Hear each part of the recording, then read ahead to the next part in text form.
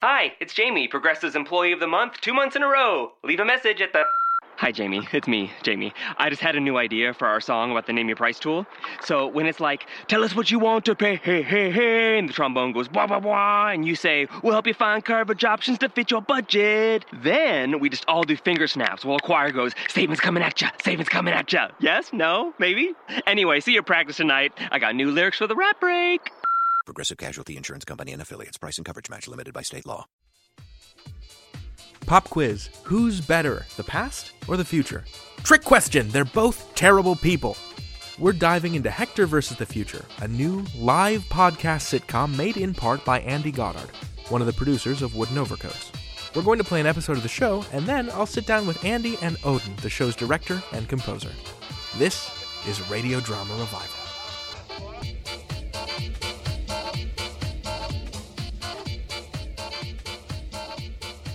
Hey folks, welcome to Radio Drama Revival, the podcast that showcases the diversity and vitality of modern audio fiction.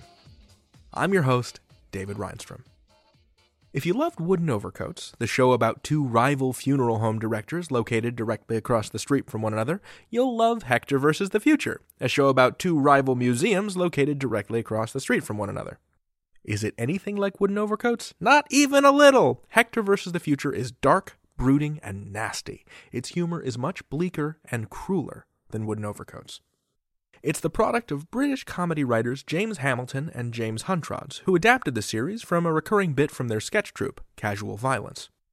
Hector is a proudly anachronistic crank who runs the Obsoletium, a museum dedicated to outmoded technology. He's so devoted to the analog that he has a clockwork pacemaker. His beleaguered assistant George has to wind the enormous key in his chest. Across the street is Biz, the founder of the Up-to-Datium, the most futuristic museum in town. Any exhibit that Biz determines is out of date goes straight into the laser furnace. With the help of her half-robot, half-hologram assistant, Phil, they've made the Up-to-Datium into the most successful tourist attraction around. After the feature, we're going to have a chat with two members of the creative team behind Hector versus the Future. But for now, sit back and enjoy this episode, entitled Hector versus the Past.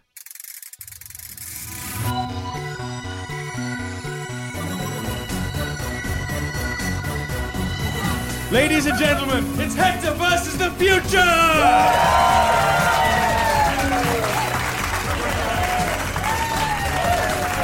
Episode 3, Hector versus the Past.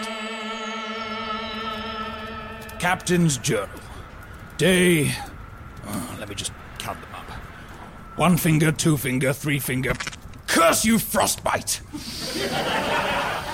Day... 3 and a bit.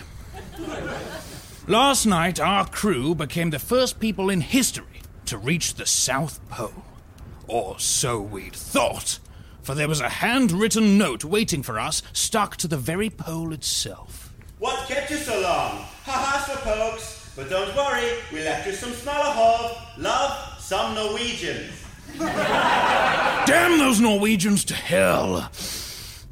Anyhow, we're on our way back to England. Crew morale took a beating, as did Captain Oates when Evans caught him stealing mint cake from the rations box. Lieutenant Bauer's cheeks are trapped in ice because he wouldn't stop crying overnight. And Wilson keeps threatening to set fire to Chief Petty Officer... George! Put down that ancient journal! I need you outside, post-haste! But it was getting really good. I could see the whole expedition in my mind's eye. It's as though I was somehow there alongside them. That's implausible and you know it. Now, put it down and take off those crampons. The expedition, exposition, exhibition needs to be ready for visitors in 5 minutes ago. Hector, in the nicest possible way, the Obsoletium hasn't had a single visitor for 2 weeks. And that last guy who came in thought it was just a haunted house and that we were ghosts. But George, look! Out the window! Where did all those people come from? They must have seen that full-page advert I paid for in the News of the World. Of the world, George. The whole world! Hector, I don't want to worry you, but they're all facing away from the front door. Ah, That's how people used to queue for museums in the olden days, to both literally and figuratively marvel at what's behind them. Now, polish the iron curtains, unlock the recent Rome Dome, and hand out the complimentary fax machines to everyone who comes in. Greetings, intrepid explorers of the past, and welcome to the Up-to-Datium! Oh, that's just bloody typical, isn't it? I am Qbot 9000. You are 3 hours and 8 minutes away from entry. Have your holo ticket ready, or your entry will be delayed slightly. Fine! I don't even want you in here, you ignorant bunch of shallow, fat-following, prepubescent, bandwagon millennials! Put back the fax machines, George. Well, as they're all out now, I was wondering if we could store them somewhere other than my bedroom. It's like I always say. If it looks too good to be true, it's probably happening to the Up-to-Datium. Well, maybe millennials are the people we should find a way to appeal to. At least their parents give them some disposable income. Absolutely not! Children are our future, George, and you know how I feel about the future. But childhood's the best time to get them interested in history. They don't have preconceptions, they're open-minded, they're easy to... manipulate! I was going to say inspire? Hi there, madam, and welcome to the Up-to-Datium, where everything's hot off the now. Yeah, what's the Wi-Fi code here? Oh, we don't actually have Wi-Fi anymore. We're using a free-form 8G wireless mist that works in 11 dimensions. But that doesn't include this dimension yet. Check back in 2060. Oh, I'm actually time pulsing in from 2060. Oh. Well, in that case, just log in as guest. Pardon me, madam, where are your bathroom facilities? They're just coming, madam. Toilet bot! Greetings! I am Toilet Bot 3000. Permit me to open your valves! Oh no, you know what? That's all right. I'll just hold it in. Open your valves! Help! Cry for help acknowledged. I will help you to open your valves!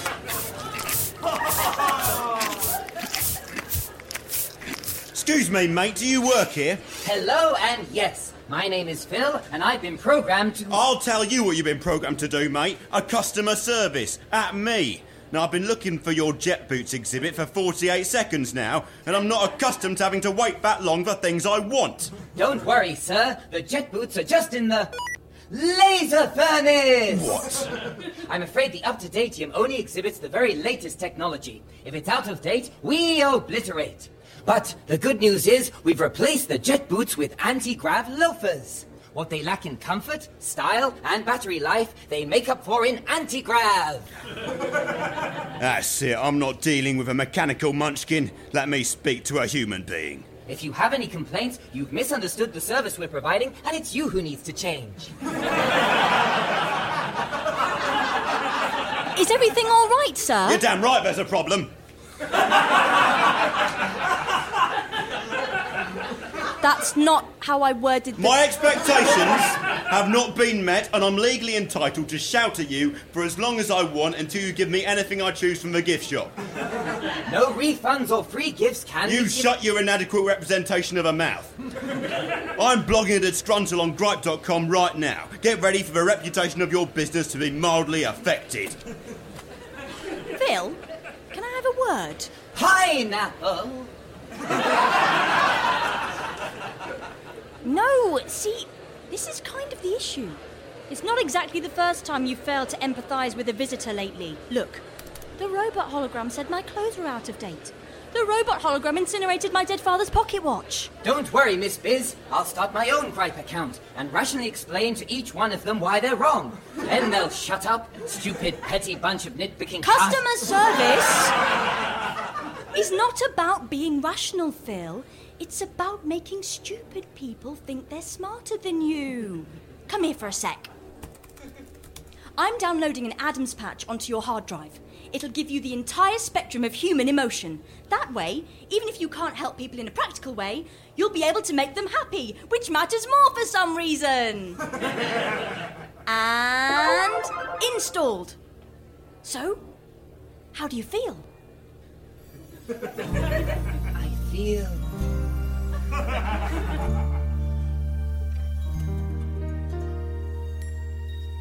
like dogs feel about balls. Sorry? I feel like bakers feel about flour. I feel like paintings feel about walls. I feel like bees feel about bees of the opposite gender. Unless they're homosexual bees. I love things. Is this what they call empathy? I love things. I can sing about love for hours. And I will. Okay, Phil. Phil? Okay, Phil. First rule of having emotions, keep them to yourself. And so, children, if you decide to enter the window cleaning business when you grow up, well, that would make you my competition, and I'll have no choice but to kick the ladder out from under you ruthlessly and literally. So, in conclusion, follow your dreams, but stay out of mine! Goodbye.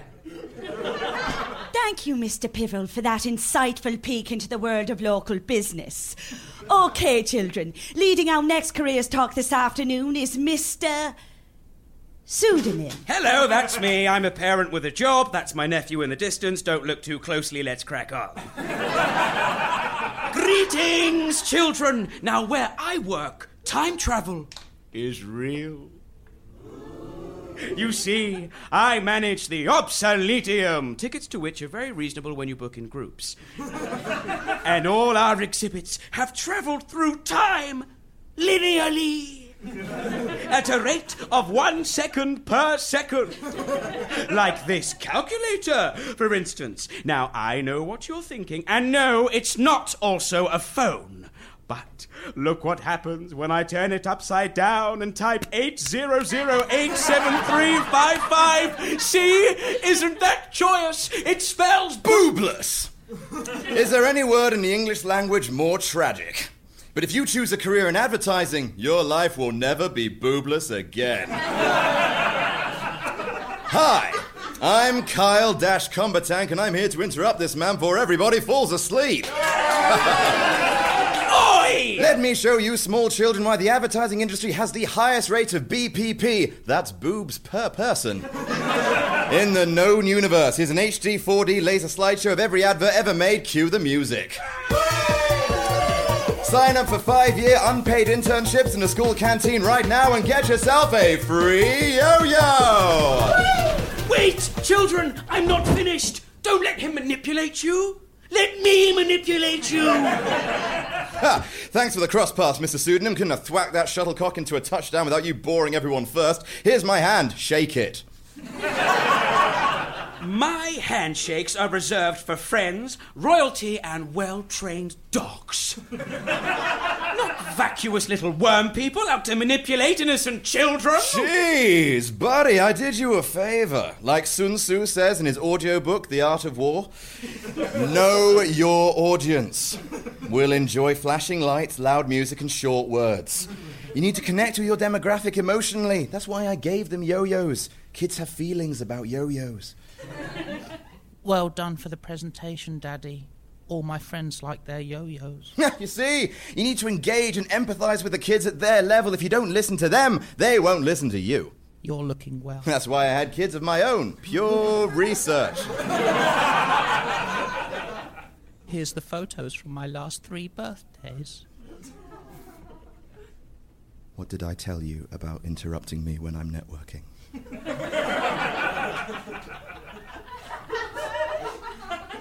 I can't remember. I was only 4. Go lock yourself in the Yaris.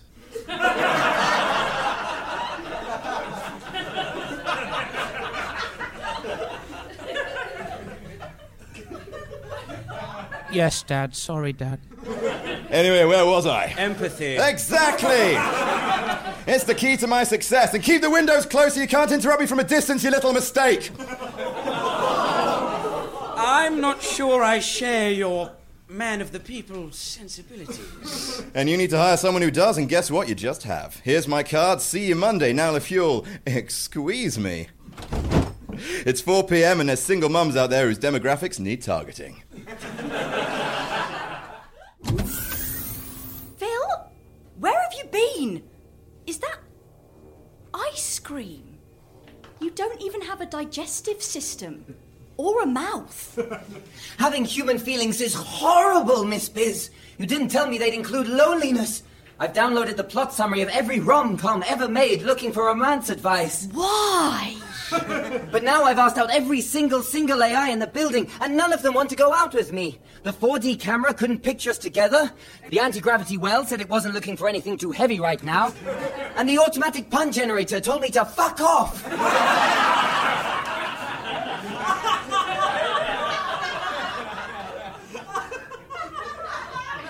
So, here's a thought. Instead of letting you weird out your co-workers, I'm signing you up to the circuit. Online dating? Isn't that for robots who are programmed to be nerds? Oh, come on, Phil. You never know. You might meet your future Wi-Fi. You stay away from the automatic pun generator! Ooh, jealousy, that's new. So the first question is, describe your ideal date. February 20th, 1912. George Devolle's birthday. The inventor of the robot. Yep, he is my deity. I'll just go with something classic. Watch a romantic candlelit dinner on Netflix. Next question. Name your favourite place. The internet. Greatest childhood memory? 2 gigabytes.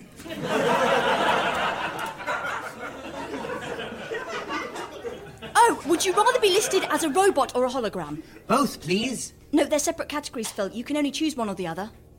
But what about my category? What about people who are both? You don't count as people, Phil. You barely have a gender. But this is an outrage. How are half robot, half holograms meant to find their other half robot, half holograms? I'm furious! Oh, I've never been furious before. How intriguing. I'm intrigued. But still furious! Oh, now I'm conflicted. And I want to say, hungry?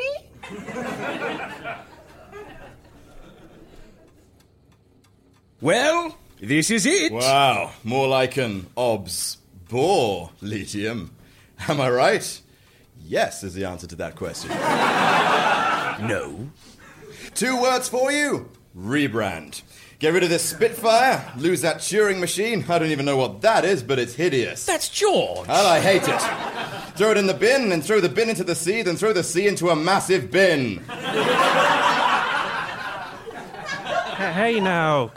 You guys need a fully blown Kyle-Cumbertank branding overhaul. That means colour schemes, that means free gifts, that means a slogan. That's not a word. It's logo and slogan portmanteau for only twice as much as they'd cost individually. It's still not a word. Anything's a word if you say it enough times. I'm not sure we need all that modern doo-wop.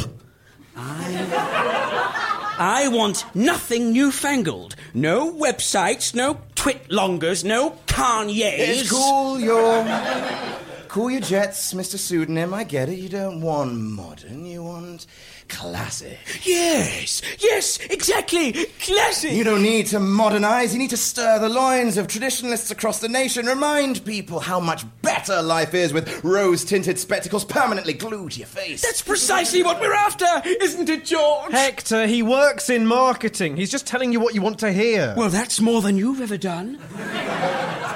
Captain Naysayer.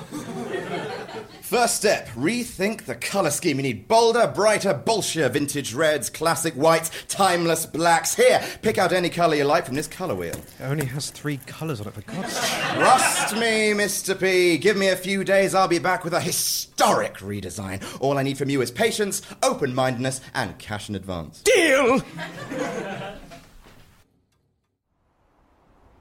What do we want? Equal rights on dating sites. When do we want I've always secretly loved you!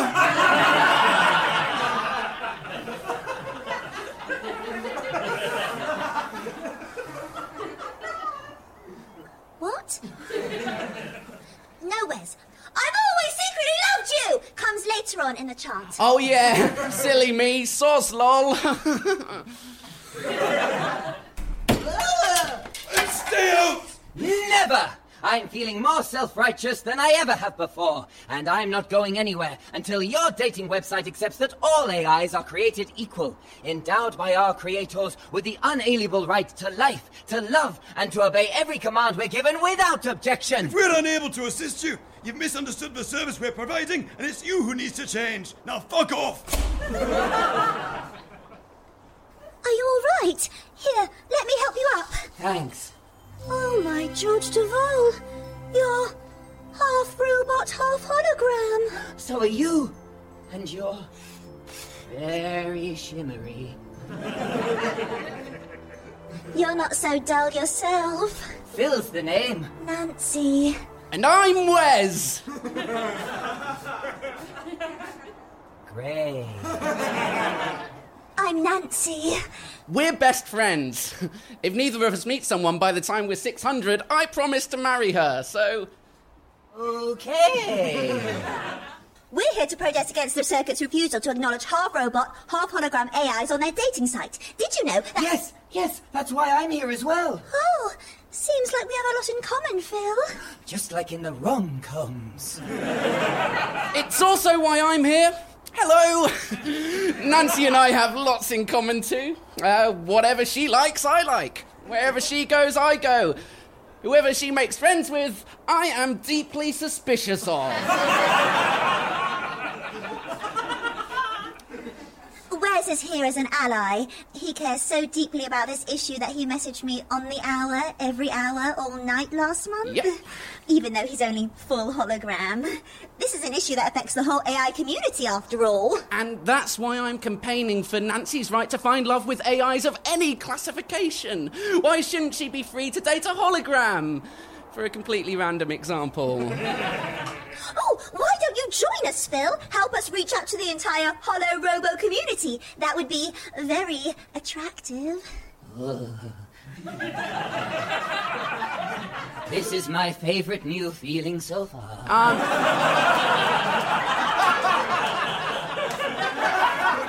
Nance, I think 2 voices is more than enough for a protest, actually, so 3's a crowd. Yes, and a crowd's exactly what we need in this context. Damn it, Wes! Hoist by your own petards!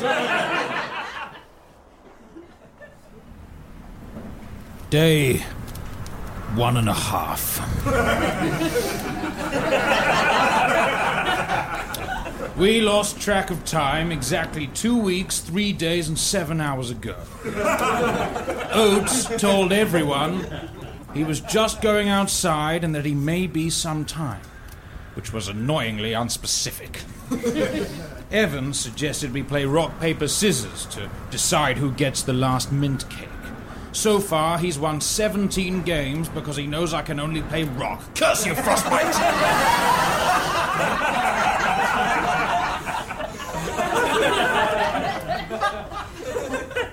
Bowers tried to persuade a carrier penguin to deliver letters, but it tore off the rest of his face. The only one bearing up well is... George! Are you in here? Watch where you're going, Hector. You're meant to watch where I'm going. Or you could just take off the blindfold. It's been 3 days. But I don't want to spoil the surprise. Is the Obsoletium rebrand ready to be unveiled? Hector, have you ever read Scott's journal? There was an explorer in his crew who matches my description exactly and also turned out to be... George! Look! Nothing's changed in here. The exhibition's exactly as excellent as it ever was. There's even a massive queue outside for the up-to-datium, except they're not queuing the right way. Bloody morons. Unless... They've gone back to queuing the old-fashioned way. They sing backwards. Oh, there's still hope for us yet. Or More plausibly... It's worked! He's done it! They're queuing for the obsoletium! Pass me that rope ladder, George. I'm heading down to meet our new visitors. Ahoy there, like-minded lovers of all things historical. Such a pleasure to share my passion for history with such a diverse range of burly, tattooed men with shaven heads. Gentlemen! Wait! Don't unveil without me! It gives me great pleasure to see so many of you buy your tickets in advance for this decisive embrace of history at its most memorable. Presenting Das Obsoletium! Look at that sterling traditional new logo! The Sanskrit symbol of good fortune. Better known, of course, as the Hindu symbol of Vishnu, which in turn is better known as the... Wait a minute. Why is there a 10-foot swastika on the front of my building? Eye-catching, isn't it? Extremely eye-catching. It's about as eye-catching as it is heavily associated with Nazis. Now, let's not start blame-storming here, Mr. P. I followed your brief. Traditional values, old-fashioned sensibilities. Check out that colour scheme, vintage red, classic white, timeless black. You said you wanted iconic and historical. Well, turns out the Nazis were amazing at marketing. Besides, it's not like they're using the swastika anymore. Same with those flags or these complimentary SS uniforms. Try one on, they're very snug. How dare you desecrate my museum with this filth? Peel those swastikas off my exhibits and get rid of it all at once! But look around you, Mr. Pseudonym. You could have customers like this every day. You're tapping into a demographic here that isn't catered for by any museum in the world. That's 100% of the market! My market is people who are fascinated by history in a strictly non-racist sense. There's no such thing, Mr. P! That's it. Excuse me. Attention, everyone. We're closing early today due to... Oh, God, what's the least problematic choice to make here? Communists? Yes, communists. Fine, just get out. But we'll be open again tomorrow morning. We'll be selling anti-commie deodorant in the gift shop for only $19.39.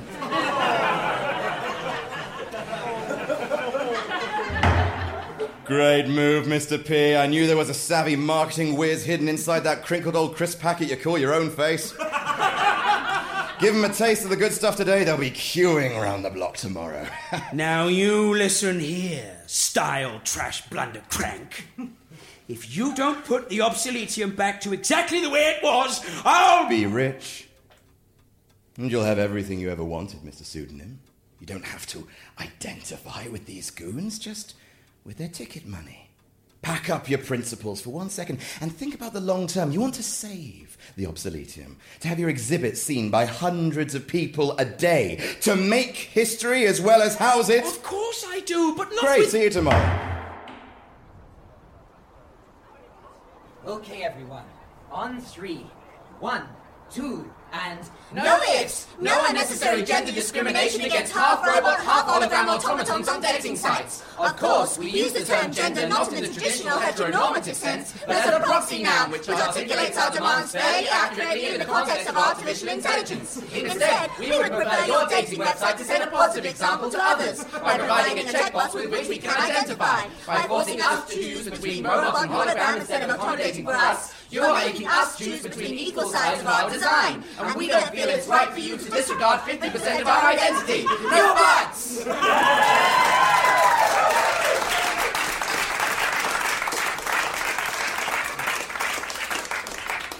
Oh, Phil, this is truly the catchiest chant I've ever heard. Nance, I actually had a really similar idea for a chant ages ago. Would you like to hear it alone? On a romantic setting? I know a great meadow just around there. And look at all these protesters you've attracted, Phil. Granted, most of them aren't here in person, but they all took the time to sign that petition online, and that's just as helpful. I don't know, Nancy. We've been campaigning for 12 minutes and nothing's changed. I think it's you, Philip. You're hampering progress. If you really wanted us to succeed, you'd go away and never speak to Nancy again, so... No, don't go! I don't think I can remember the chant without you. Besides, protests always succeed if your cause is just and your heart is pure. That's what you taught me 13 minutes ago. And so much more besides. Robots don't actually have hearts, and neither do holograms, so, Philip basically taught you a lie. I would never lie to you, though, Nance. You can trust me. I wrote you a poem about how much you can trust me, but it's at my house, so... You know, Nancy, if I hadn't met you, I don't think I'd be half robot, half hologram I am today. I think I'd be a quarter of each at best. Phil, when all this madness is done, why don't you and I watch the sun go down on our most romantic settings? Wes, you mentioned a meadow. Damn it, Wes! Hoist by your own petard! Robot holograms and allies, it's me, the reclusive CEO of the circuit. I never imagined he'd be so tiny. But it does explain why he's shouting. And why everyone thinks he's reclusive. He's probably not. Your catchy chant has really made an impact on our corporation's policy. So as of today, half robot, half holograms officially have their own checkbox on our sign-up page. And the good news is, we only had to increase our membership fees by 30% to accommodate the extra admin. Yes! I'm such a good person. Quick! Everyone kiss the person next to you in celebration! Oh, Phil. Oh, Nancy, but I don't have any lips. Don't worry, I have enough lips for both of us. Just like in the rom... No! The other next to you! Salutations, nerdy hollow man! I am Toilet Bot 3000! I shall insert kisses in you now! Open your valve! No! I've been completely petarded!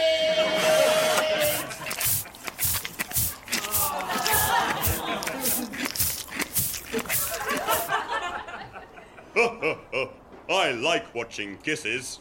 Oh, I can't believe we finally did it! Yes, let's do it again straight away. But this is only the first step. We must immediately start campaigning for the circuit to include a checkbox for half robot, half hologram, half cats. That's ridiculous. There's no such thing as a half robot, half hologram, half cat. And even if there was, who cares? They have 9 whole lives to find someone. Phil, I don't know how to tell you this, but, Oh. Ugh. And we just did the kissing, so... Right. That's fine. Okay. That's not a problem, is it? Oh, of course not. It's just, you put your lips on me, and that was cat, so... Oh, my George Devol! Does me being half cat weird you out? No! I just need to go home and clean. I mean, think! I don't want to catch fleas. Oh. I can't believe you'd say this after everything we've been through together! You've kept this secret from me for the entire half hour we've known each other. I'm not the one with the problem. You are. Goodbye. Phil, wait!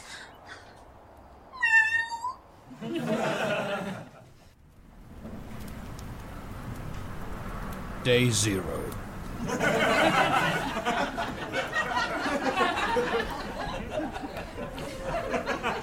I fear this will be my final journal.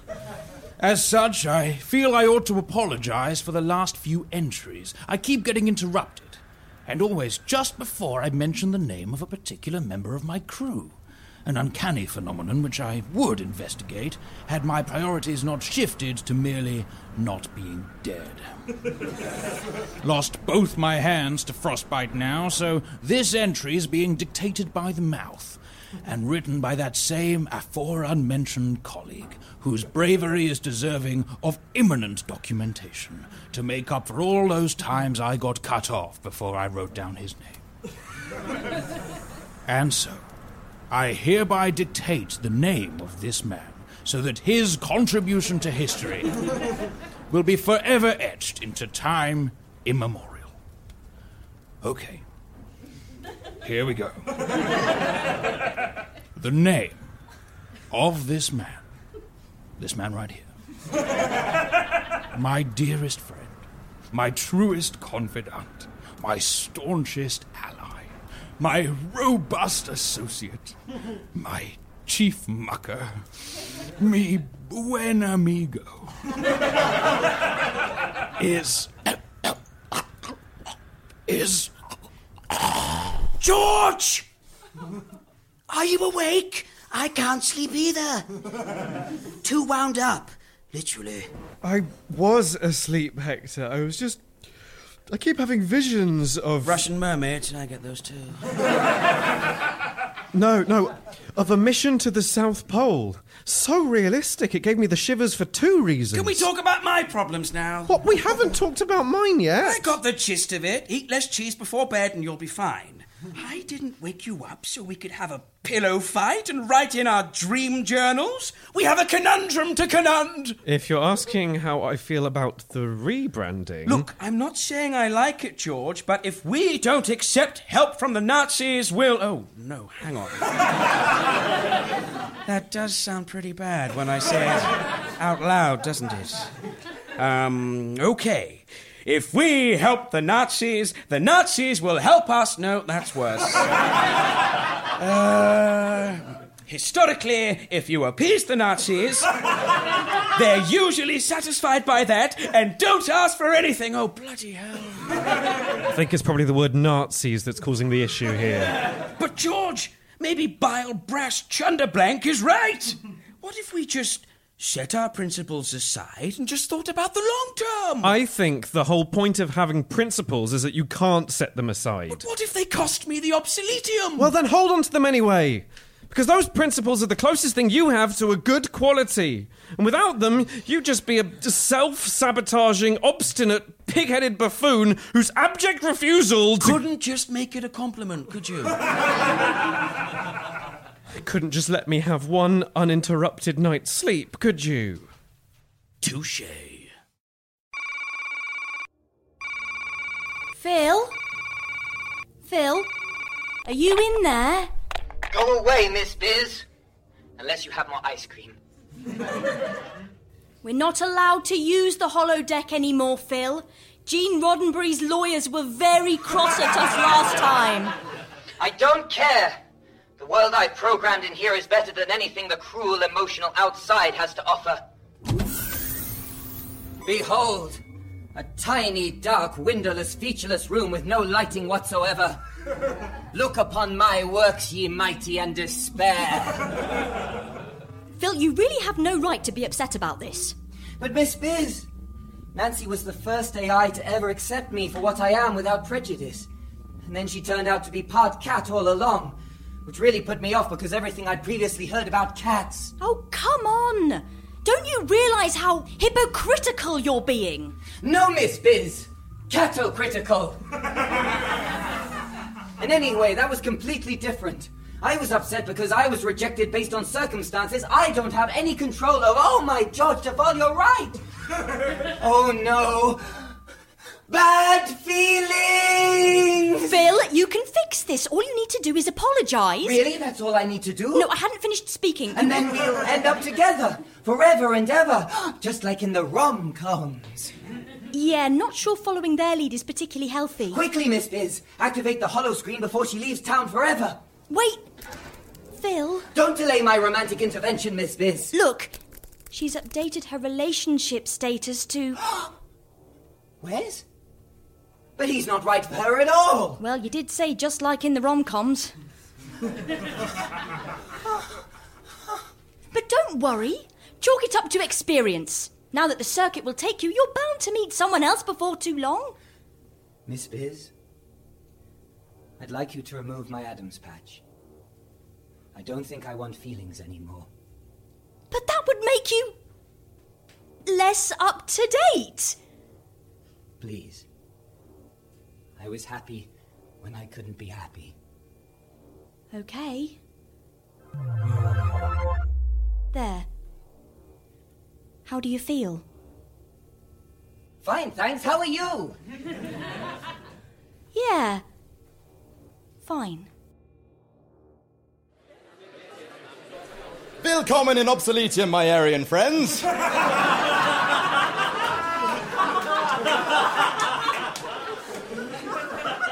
Behold, the very same Casio calculator used by Hermann Goering in 1943.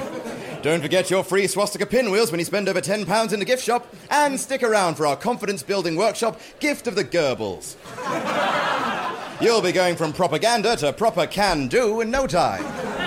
Oi! Smile, lash, grammar, thank. No need for thanks, Mr. Pseudonym. All in a day's procrastinating and an hour's solid work just before the deadline.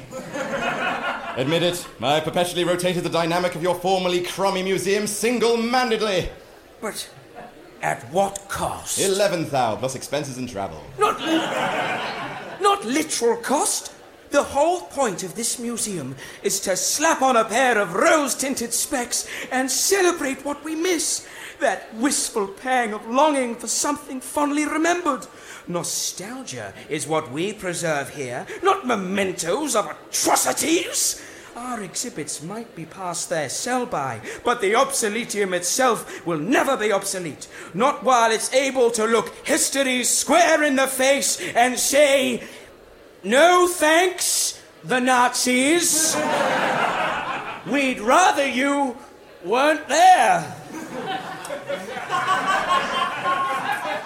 I understand the thrust of your thought spear, Mr. Pseudonym, so let me just stick a what-if shield in your way.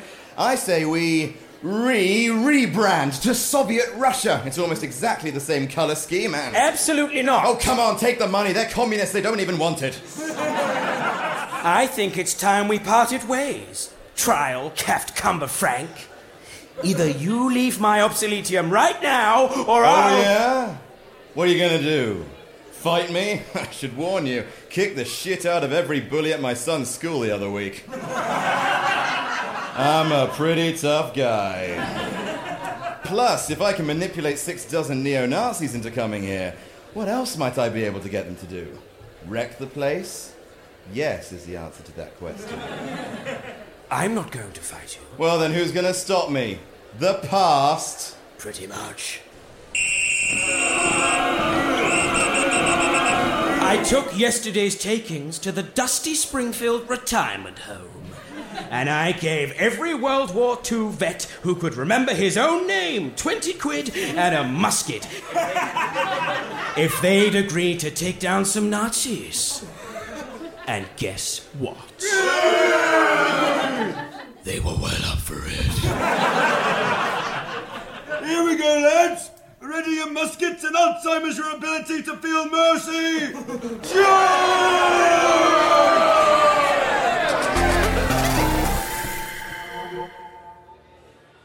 Good morning, visitors. Welcome to the Up-to-Datium, where we put the up-to-date in the name of our museum. Phil? Are you in here? Nancy? Oh, Phil. Thank George Trevor I found you. Wes turned out to be a total creep, which I really didn't see coming. And to tell you the truth, I couldn't stop processing about you. So, if you can put your weird anti-cat prejudice aside, I really think the two of us might be able to make a future together, if that's something you want. The Up-to-Datium isn't about the future, it's about the now. Would you like me to give you the tour, welcome ticket holder and prior acquaintance? I'm not here for the tour, Phil. I'm here because what we had meant something. Yes, it did. Strong use of the past tense there. No, don't do this, Phil. I know you feel the same way. I've got no feelings for you and I never will again. Sorry. Oh, I see. Well, if that's how you want things, then I suppose this is. No, Nancy, don't leave. Your ticket entitles you to a free tour. I'll never forget you, Phil.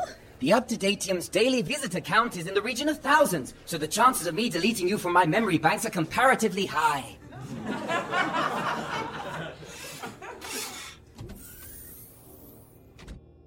Bye, Nancy.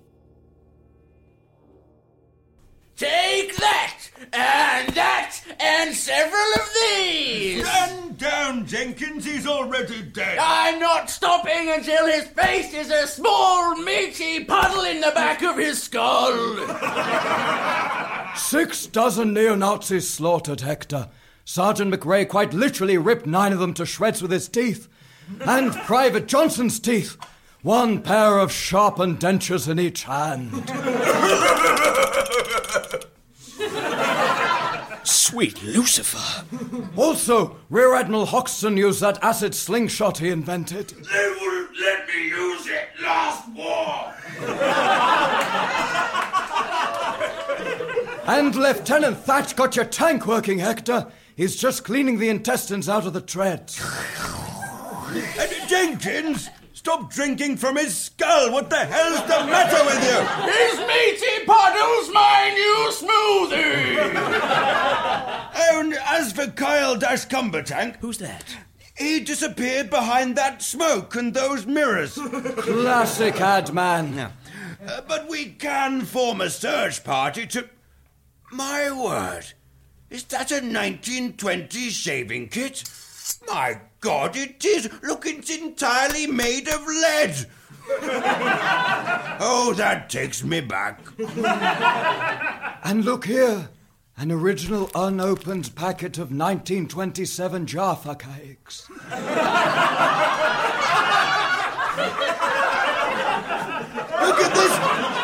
Look at this, Jim. An original wartime gas mask. One size fits all. Oh, if only that had turned out to be true. Remember Hoxton's 4-year-old girl? Poor tiny Susan. If only she hadn't been born with such a gargantuan head.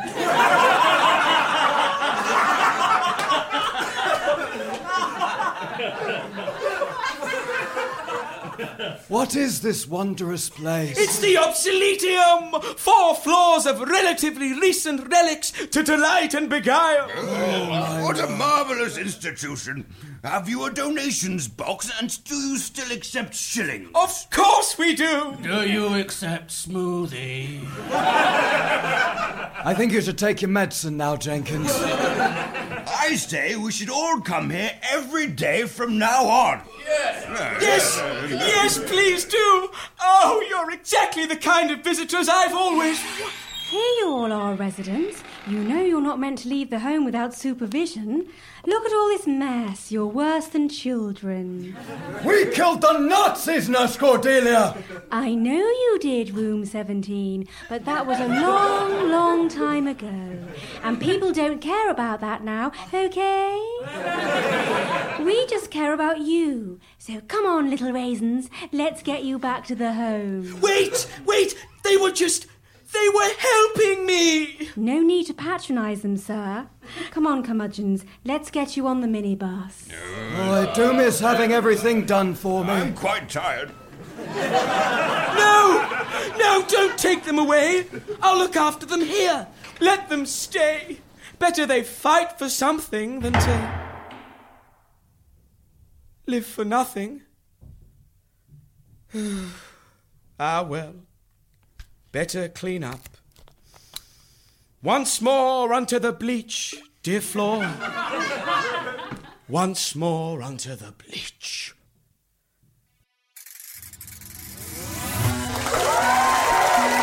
Hector versus the Future was created by James Hamilton, written by James Hamilton and James Hunter, and produced and directed by Andy Goddard. Episode 3 was performed by David Arundel as Hector, Danielle Winter as Bez, Richard Soames as George, Charlie Booth as Fake Bill, Adam Xavier as Kyle, Lucy Barrett as Nancy, Luke Boyes as Wes, James Hamilton as Sir Robert Scott, Kyle Son and the Cubot, with additional voices by Anna Morris, Count Yvonne, Alex Wyman and Andy Goddard. Music by Oðinn on your thousand. Hector vs. the Future is a production for the internet.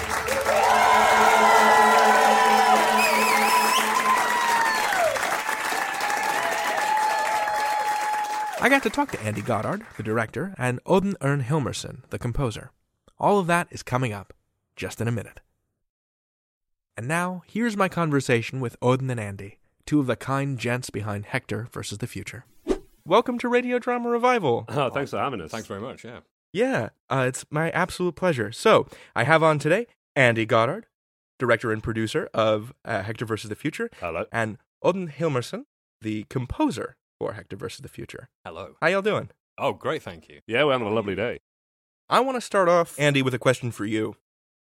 I know that the character of Hector Faraday came out of James Hamilton's sketch show, Casual Violence. Yeah. I'm curious. I have a question about the adaptation. How did the setting and the character change from that iteration to this one? You know what? Actually, not an awful lot. So the original sketch that it came from was a kind of half-hour long skit that went through the middle of a show, like a kind of through-line jobby. And it started and ended in exactly the same way that it does in the series. Interesting. But the things that sort of got changed along the way were kind of a lot about his relationship with George, and the pinch stuff was new. Basically, we kind of gave him feelings. Because obviously in sketch form, he can just be a clockwork bastard, as he's described in the show. Did Biz and Phil and the Up-to-Datium exist in the original iteration of the piece? Yes, they did, but mostly as a kind of primary antagonist in the same way that, much more like kind of Chapman is in Wooden Overcoats as opposed to its own thread, you know what I mean? Like, the bastards over the road kind of thing. What is it with you in producing shows about rival businesses across the street from each other that do the same thing? I wanted to nail this from the start. So that wasn't the main appeal of working on Hector, but it was quite a pleasing bit of mirroring. Like it was kind of almost like a control in the test as to the difference between doing a live show and a studio show was that like we have essentially a similar core premise, but they're explored very differently across the both of them. I mean, that's sort of where the similarities begin and end, apart from numerous cast members. Writing-wise, I'd say. Lots of similar people, but very different journeys. I think for a lot of the people involved in the separate stories. Oðinn, I read from your LinkedIn page that when you were at the University of York, you were involved with the Shambles Improv Troupe. Yeah. Okay. Yeah. What's your journey into comedy? First of all, do you still practice like on stage comedy? No, not really. I actually every now and then Tom Crowley hosts Tom Crowley who's plays Eric Chapman in Wooden Overcoats. He hosts his own kind of variety night in London, and occasionally I perform music on stage, and often there have been sort of things gone wrong, like I've gone on stage with an out-of-tune guitar, and I've sort of had to try and salvage the performance. That is honestly one of the funniest things I've ever seen. Was Oðinn screaming at his own guitar for 20 minutes. I thought it was only 10 minutes, but I've neglected to remember that I was drunk, very drunk, so it was a lot longer. Tom Crowley says it was half an hour of me tuning my guitar and getting really angry, but David K. Barnes really liked it apparently. Yeah. So that was all right. But no, I don't do a lot of performing really, apart from the music stuff. And I haven't done any sort of improv or anything like that in a long time either. Does the experience that you've had performing comedy, has that influenced your composition in any way? I mean, it certainly sort of influences, I think, how I think about a scene. I think certainly being very interested in sort of comedy and trying to determine what's funny, I think, has definitely led me to find composing for a comedy podcast really interesting and really sort of fun, because I think it's very nice when you try to sort of support something comically. If you're given a scene and you think to yourself, how do I do something to make this a bit funnier or make this sillier or something like that. So certainly I think that background of being quite interested in comedy and doing sort of live comedy as well, it's definitely been very helpful, yeah, and a very fun thing, yeah. I also saw that you have, in addition to having a film and television master's degree, you've got a philosophy degree. Yeah, that's right. Does that play into the way you make music? It's a very good question. I suppose. Yeah, I mean, undeniably, I think I went in to do philosophy for reasons that are probably linked to why I like to explore music and I like to sort of engage in music. I think music's to get a little bit sort of about it. I think music is a very interesting art form and very sort of intimate and personal, sort of because it's wordless. It's very sort of interesting and powerful, I think. And I think, sort of me going into philosophy was very much me trying to sort of figure stuff out. And certainly, I suppose that kind of mindset of trying to figure stuff out has definitely helped me be a composer and try to analyze things. Because that's certainly one of the things that philosophy courses boast, that they can give you skills in analysis. And that, that fundamentally is at the heart of, I suppose, one of the reasons why I went in to do philosophy, to sort of be better at unpacking things. And I think that sort of skill definitely helps. Gives you a route map to reasoning, like, because I did philosophy for my undergrad as well. Right, yeah. It's that kind of thing of where you approach a problem and you go, like, well, I can look at the core things of why this is wrong. At least. Exactly, yeah, and try to work from that. So it's very helpful, yeah. But also, it's very helpful because it makes me look very cool. Yeah, he pulls off a beret. I have never worn a beret. Please, no, that's not true. So, Oðinn, Andy might have told you that I'm kind of a creep when it comes to research. He did, yeah. I found a post of yours when you were 12 from 2002. You creep. On a Sigur Rós fan site. Oh, dude. Saying that you had met Sigur Rós. Yeah. And that led me to discover that your father is the Icelandic composer Hilmarsson. That's, yeah. Who is like an Icelandic legend and also the leader of the pagan revival group, the leading pagan revival group in Iceland. You are you are absolutely correct. And I was convinced that you would dig this up from what Andy told me. Yeah. I knew that this would that this was almost certainly come up. But I was wondering what your childhood was like, because like what's your first memory of music?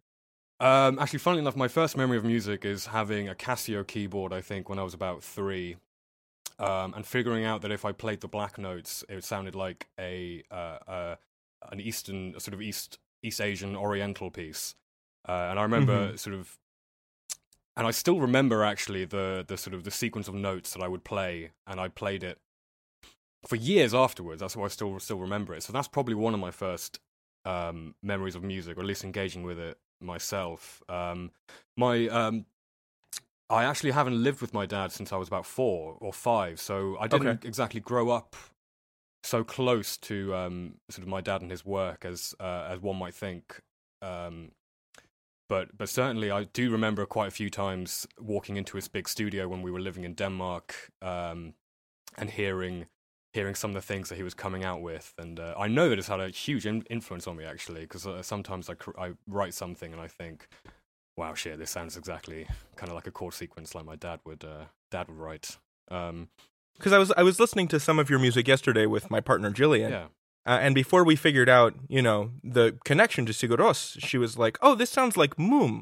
Oh, sure, yeah, love Moom, yeah. She meant that very favorably, and Moom is this Icelandic kind of ethereal. How would you describe it's very electronic. It's quite sort of they go a little bit into sort of using found instruments as well. So it's not just electronic. They really play around with finding really fun toy instruments like sort of like toy accordions and what's the one? What's the one where you blow into it and it's a piano keyboard? Oh, what is it? Oh my god! Is that Melodica? Melodica, that's it. Yeah. So they have a great kind of arsenal of really cool sounds that they make, because they blend between electronic and each album sounds really different as well. They're great. They're really cool. Yeah. Yeah, each album of yours sounds very different too. I was really struck by the one on your Bandcamp with all the bouzouki. It was really wonderful. I liked all of it. Oh, thank you. Is that the Mad World My Masters? Yeah, that was for a play that I did whilst I was still at university for the theatre department at the University of York. They'd heard that I'd before then I did my first composition or sort of score for Tom Crowley's first play, Shed, in our last year of university. And after I did that, I think quite a few people came to see that, and someone in the theatre department recommended me to the head of theatre, saying, "Oh, I know you're putting on this play with all the theatre students. We should get this guy to come and do the music for it." So that was Tom Crowley kind of started me off on scoring music. Or Hector fans who haven't heard Wooden Overcoats and don't know the rest of the stuff. Tom Crowley plays Billy. In Billy Edison in Hector, I think episode 2, which is the loudest, shoutiest part I've ever given him. He's not usually a shouty man, Tom Crowley. No, but when he does, it's wonderful. He gives it all. Yeah, he goes in. Yeah. How do you run a serial play? Like, what was the audience expectation that you were working with? Like, so mostly how I did it was we gave discount codes to the people who'd been to the weeks before on the night of the show. So at the end of each show, we go, if you want tickets to the next one, then enter this code and you get £2 off. And then we'd literally get people on the front row with their phones booking the next one. So we nearly always had a full audience. But also, I would have to come to the front and do a roundup of the plot so far. Sure, that was my next question. Yeah. Which I would largely make up on the spot because it was so hectic preparing for it. I wouldn't have had a proper written one. Lauren Shippen and Anna Law actually came down to our last episode recording, and fantastic! They hadn't actually. They're from the Bright Sessions podcast. People at home, and they hadn't actually heard about or seen anything of Hector at all, and so I had to. Their very first hearing about it was me on stage going, Hector's a comic heart. Biz is like busy all the time, and there's a lot of stuff that's happened in the last 3 weeks, but I've only got 30 seconds because we've only got this room for so long. So good luck working it out, guys. Bye. And that was basically my warm up for each one. And luckily, because there's enough gags in it, people would kind of latch on anyway and get used to it fairly quickly.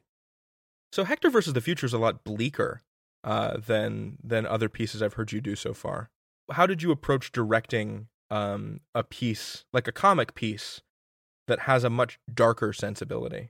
So there's that Hitchcock quote where tragedy is comedy in close-up, right? So my kind of approach with it was to really emphasize the gag points which were tragic and kind of give them the space. So, like, if you pace the scene so it lands on that really kind of painful, bleak moment as a gag, then you can kind of pull it off as something that's acceptable to happen in that world. So, it basically, the main way I directed was just get people to, take their foot off the accelerator when they get to that kind of really sad line, and then to, like, for it to pick up straight afterwards. So you dwell on it for a second, then you move on. So you just have that kind of almost audio close-up as the pace kind of pulls around the really sad moment.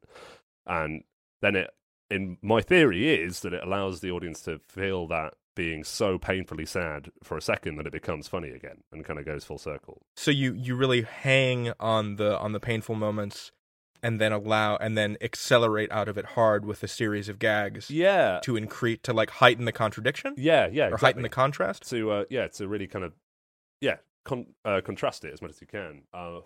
Because, I mean, the temptation would be to skim over them if you didn't want it to be bleak. But, like, I think with Hamilton and Huntrod's writing, it's a celebration of bleakness. Like, there's lines in there which are just so quotable in how horrible they are. Like the George line, which is about just getting a normal job and not living your dreams. where he says, like, I'm not saying don't follow your dreams, Hector, just squash them down for a bit while you earn a bit of money like everyone else does. Like, it's that kind of, like, there's comedy in realism, and we all have a shared experience that everything is a bit crap. Yeah. It's the thing that... it's kind of saying it out loud. Yeah. Sort of actually putting it into words, these probably sort of existential feelings of angst that we all sort of have, but don't really voice very much, even to ourselves. Or I find it quite heartening. Yeah, it is. Like, it's kind of nice knowing that everybody feels a little bit scared about things. It's better to know that everyone is on the same train, Yeah, like, it's in the same boat, rather than trying to squash it down and ignore it. Exactly. Yeah. So I think there is some joy to be found in Hector. Yeah. Despite how bleak it is. I think. A quote that I always really like to remember is. The truth will set you free, but it'll make you miserable first. Well, actually, I think Chester A. Arthur, one of your presidents, David. I think actually he worded it. Oh yes, one of the great ones. Chester A. Arthur, yeah. No, he's widely regarded as being. He and Warren G. Harding are regarded as being some of the worst presidents. Well, his wording is quite fun of the same quote, which is, "The truth will set you free, but not before it's finished with you." Jeez. Yeah. Which I think very much, I think it's very, very true. And it's quite nice, actually. And I think Hector sort of almost embraces that. Oðinn, I've got 2 more questions for you. Oh, great. And we've kind of broached each of these a little bit, I think. Sure. How do you approach scoring a comedy as opposed to a different kind of theater work? Oh, it's a very interesting question. Shall I do some context on it? Yeah, maybe. Yeah. What was different about the way I asked for stuff than when you were doing stuff for Asia and Valkyrie? Yeah. So Valkyrie was the play that Felix Trench wrote for the Vaults this year. Which is a kind of like a... Underground theatre festival. An underground, theatre festival that happens over the course of why are you guys so cool? We're pretty cool, yeah. Pretty cool. No. And Oðinn did the music for that, and it's fabulous. It's like John Carpenter road movie type stuff, and it's beautiful. There's it's yet to go online. I'm gonna try and go over it and just make it palatable for as like its own thing. But yeah, so that was very different, I suppose, to how we did it for Hector, which is essentially. Aside from all the songs that appear in all the episodes, which I'd written before recording started, with the actual music and other things like that appear in throughout the episodes, because Andy was making them sort of in a week, he'd essentially be putting the episodes together in a week. I'd often get, and they'd be coming out on Saturday, and I'd often get a message either on Thursday or Friday, sometimes as late as Friday, being like, "Oh man, I need this. Can you do that? Can you do a bit of this? It might be good if we get a little bit of this. Can we?" So it was great, actually. I really enjoyed that. It kind of felt like I was working on the same sort of process like South Park do their episodes, where you just do it all really last minute, and I quite enjoyed that. So that's a very charitable way to describe it, with Andy sitting right there. Yeah, that's real nice, man. No, but honestly, you could have said it was the most pressurized, insane thing. No, it was quite fun. It was quite fun, sort of getting a message being like, "Oh, can you make some jazz music?" That one's amazing. I like the jazz. Yeah, Andy putting me on the spot like that definitely came. It brought out some interesting ideas. Yeah. Can we talk about the instrumentation you used for the theme? Yeah. Oh, sure. Yeah. Yeah. How did you put that together? Because there's like a little bit of chiptune feeling in there. Yeah, it kind of feels like there's some Game Boy bleeps and bloops. Yeah. So there's and I can't. There's going to be some audiophiles out there who are going to know this a lot more than me. But because I've got this great kind of software plugin called Omnisphere, which has a great library of some classic synth sounds. So I picked one called this SID, which I think is one of sort of the chips that was used to make music for the Commodore 64, if I'm not too mistaken, but I would very much like someone to correct me.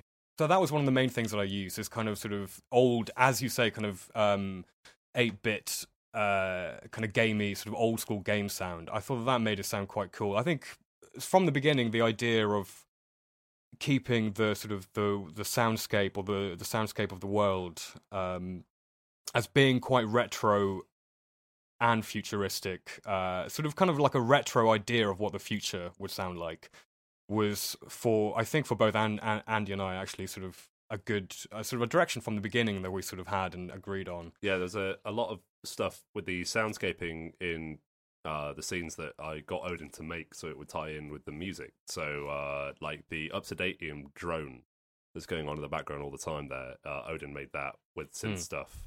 Yeah, that's all music. A lot of the room tones are just old classic synths, kind of very warm sounding synths that I've just sort of toyed with a bit and just made to sound like they're mechanical or sort of machine noises. And the percussion in the theme tune, which is all ratchets, isn't it? Some of it's ratchets. Another part, there's 2 lines of, in fact, no, 3 tracks of percussion. One of them is the ratchet sounds, which is meant to sound like Hector's kind of wind-up pacemaker toy heart thing. And then there's 2 other sort of drum tracks, which are just kind of industrial sounding, big sort of bonk bonk bonk sort of big poundy things, just to make it sound a bit grittier and a bit sort of it's weird, a bit odd. When you developed the theme tune, Oðinn, what did you imagine the obsoletium and the up-to-dateium looking like, or did that not factor into the way you composed it all? No, not so much really. For some reason, the obsoletium to me always feels like it looks like a planetarium. I think probably just because they sound quite similar. Yeah, just kind of this dome-shaped kind of thing. I don't know why. I think that is purely because obsoletium just sounds like planetarium. So I think for me, but that never really factored into exactly how I approached the theme tune. I think the theme tune was very much me sort of going, right, we need something that sounds like it's Hector versus something, some kind of vague battle sort of type sounding thing.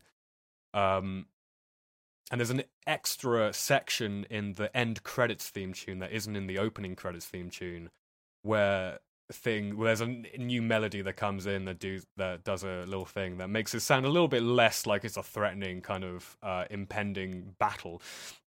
Not that the thing sounds like it's a battle, but it is somewhat sort of, I think, combative. But yeah, I wasn't thinking too much about the world. I think I was just trying to give the mood of it, I think. Yeah, certainly with just because Hector's quite sort of old and grumpy, so I wanted to have something that sounded a little bit old and grumpy, like it was going to try and put up a fight with you if you try to disagree with its old sensibilities. And which is why I suppose it sounds quite retro-y, as well as trying to sound like it has some contemporary sort of synths in there, some more sort of digital hybrid synths in there. I think there was a very conscious choice with the sound design to keep it 70s synthy stuff. So mostly, it would feel more timeless. Like, I think if you went for a really contemporary synth sound and then that sounded naff in 5 years' time, you'd like it would just immediately date the show. You'd be shooting your soundtrack in the foot. Yeah. And so by kind of going down that classic synth alley, we I think are able to make it as relevant in 5 years as it is now. And because so many sort of jokes and sort of things in Hector sort of rely on this feeling of nostalgia, the sort of this sort of the fact that we're moving really fast towards the future. We're kind of hurtling towards this huge technologically advanced age. That there's something comforting or sort of quite funny in the fact that you're just making it sound like it's the future of the 70s. The future as the 70s saw it, you know. Okay, here's a question. How does ToiletBot make such an organic sound when he's opening Wes's valves, Andy? He's opening Wes's valves. So Wes is a hologram. And so Wes is programmed to emulate human things as much as possible. And so when he's having his valves opened, he also feels that personally. And the sounds that come for him are as corporeal as the light image that it comes out. That he's made out of. Yeah. So that is gross. But I guess I'm glad you thought about that. I'm glad you thought it through. I had. Oh, definitely. I think... Because I was originally going to kind of make it a kind of circuity sound, and then I realised that he wasn't there, and it was in fact a representation of what was there. and in theory, Wes has no valves. Yeah. But of course, he has a representation of valves, so there must be the sound when that happens, and he must also feel it. Yeah. So his valves were open. Gentlemen, thank you so much for opening your valves to me for this interview. Very welcome. This has been a delight. It's been great to get to know you, Oðinn. Oh, a pleasure, and likewise. Yeah, no, it's been really fun. Thank you so much for having me. Yeah, thank you. Yeah. Is there anything else we can do? Yeah. Do you have anything else you want to? Are there plans for Hector? Series 2. I'm going to say what I said with Wooden Overcoats, which is that it really depends on the uptake. There is a master plan for Series 2. It exists, but it's a hell of a lot of work to make. Much more than Wooden Overcoats is. Like, we can, as far as I'm concerned, anyway. I mean, it's always as hard for the writers, no matter what happens. But when it comes to putting together all of those shows, it's just like because we did 7 episodes, it had to exist over. It was recorded fortnightly, so it had to take up 2.5 months of my life to record it, and then it was another 2.5 months to edit it as I was doing it week by week. So it's a really insane amount of work.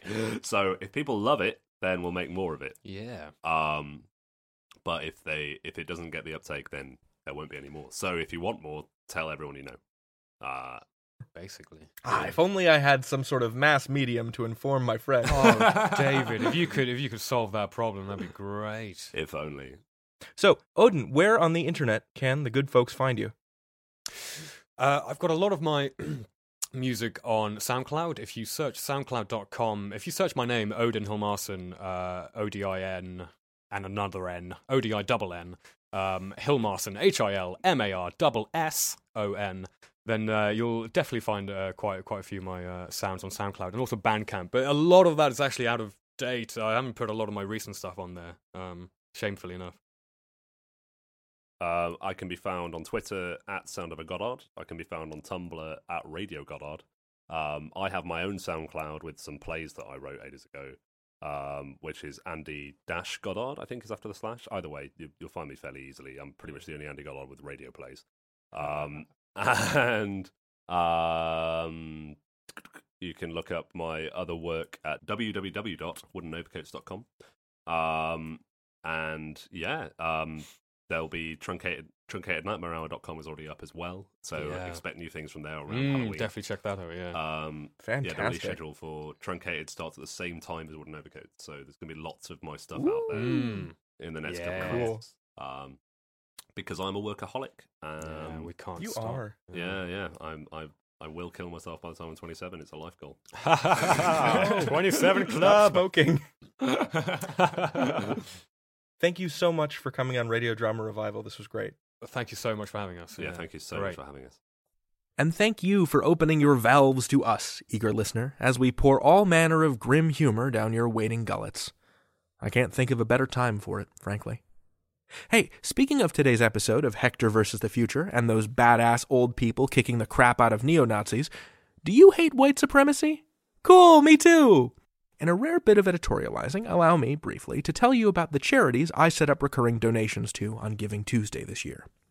The NAACP, the Council on American Islamic Relations, the Sierra Club, the ACLU, Trans Lifeline, the Heartland Alliance's National Immigrant Justice Center, and Planned Parenthood. If you've got the funds or the time, please share them with these organizations.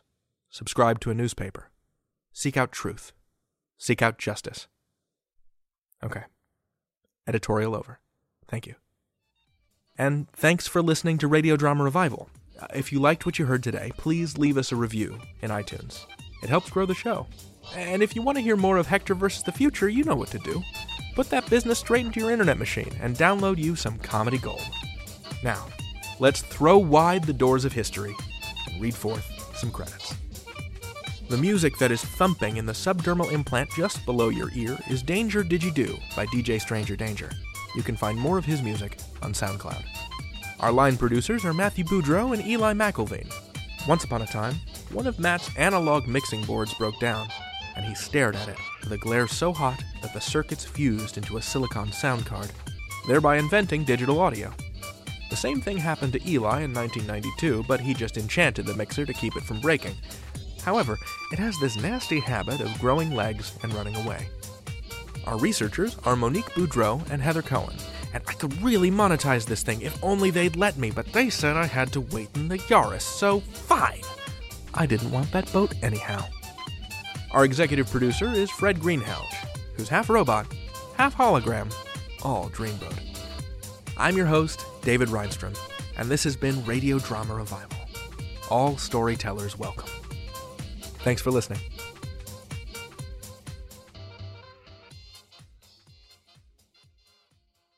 Hi, it's Jamie, Progressive number 1, number 2 employee. Leave a message at the... Hey, Jamie, it's me, Jamie. This is your daily pep talk. I know it's been rough going ever since people found out about your a cappella group, Mad Harmony, but you will bounce back. I mean, you're the guy always helping people find coverage options with the Name Your Price tool. It should be you giving me the pep talk. Now get out there, hit that high note, and take Mad Harmony all the way to nationals this year! Sorry, it's pitchy. Progressive Casualty Insurance Company and Affiliates. Price and coverage match limited by state law. And now, an ad from Dad. All right, save money on car insurance when you bundle home and auto with Progressive. Can I take these off? All right. What is this? This looks good. Wow. That's well made. Where did you get this? I'm talking to you with the hair. Yeah, where did you get this? It's good stuff. That's solid. That's not veneer, that's solid stuff. Progressive can't save you from becoming your parents, but we can save you money when you bundle home and auto. Progressive Casualty Insurance Company, Affiliates, and other insurers. Discounts not available in all states or situations.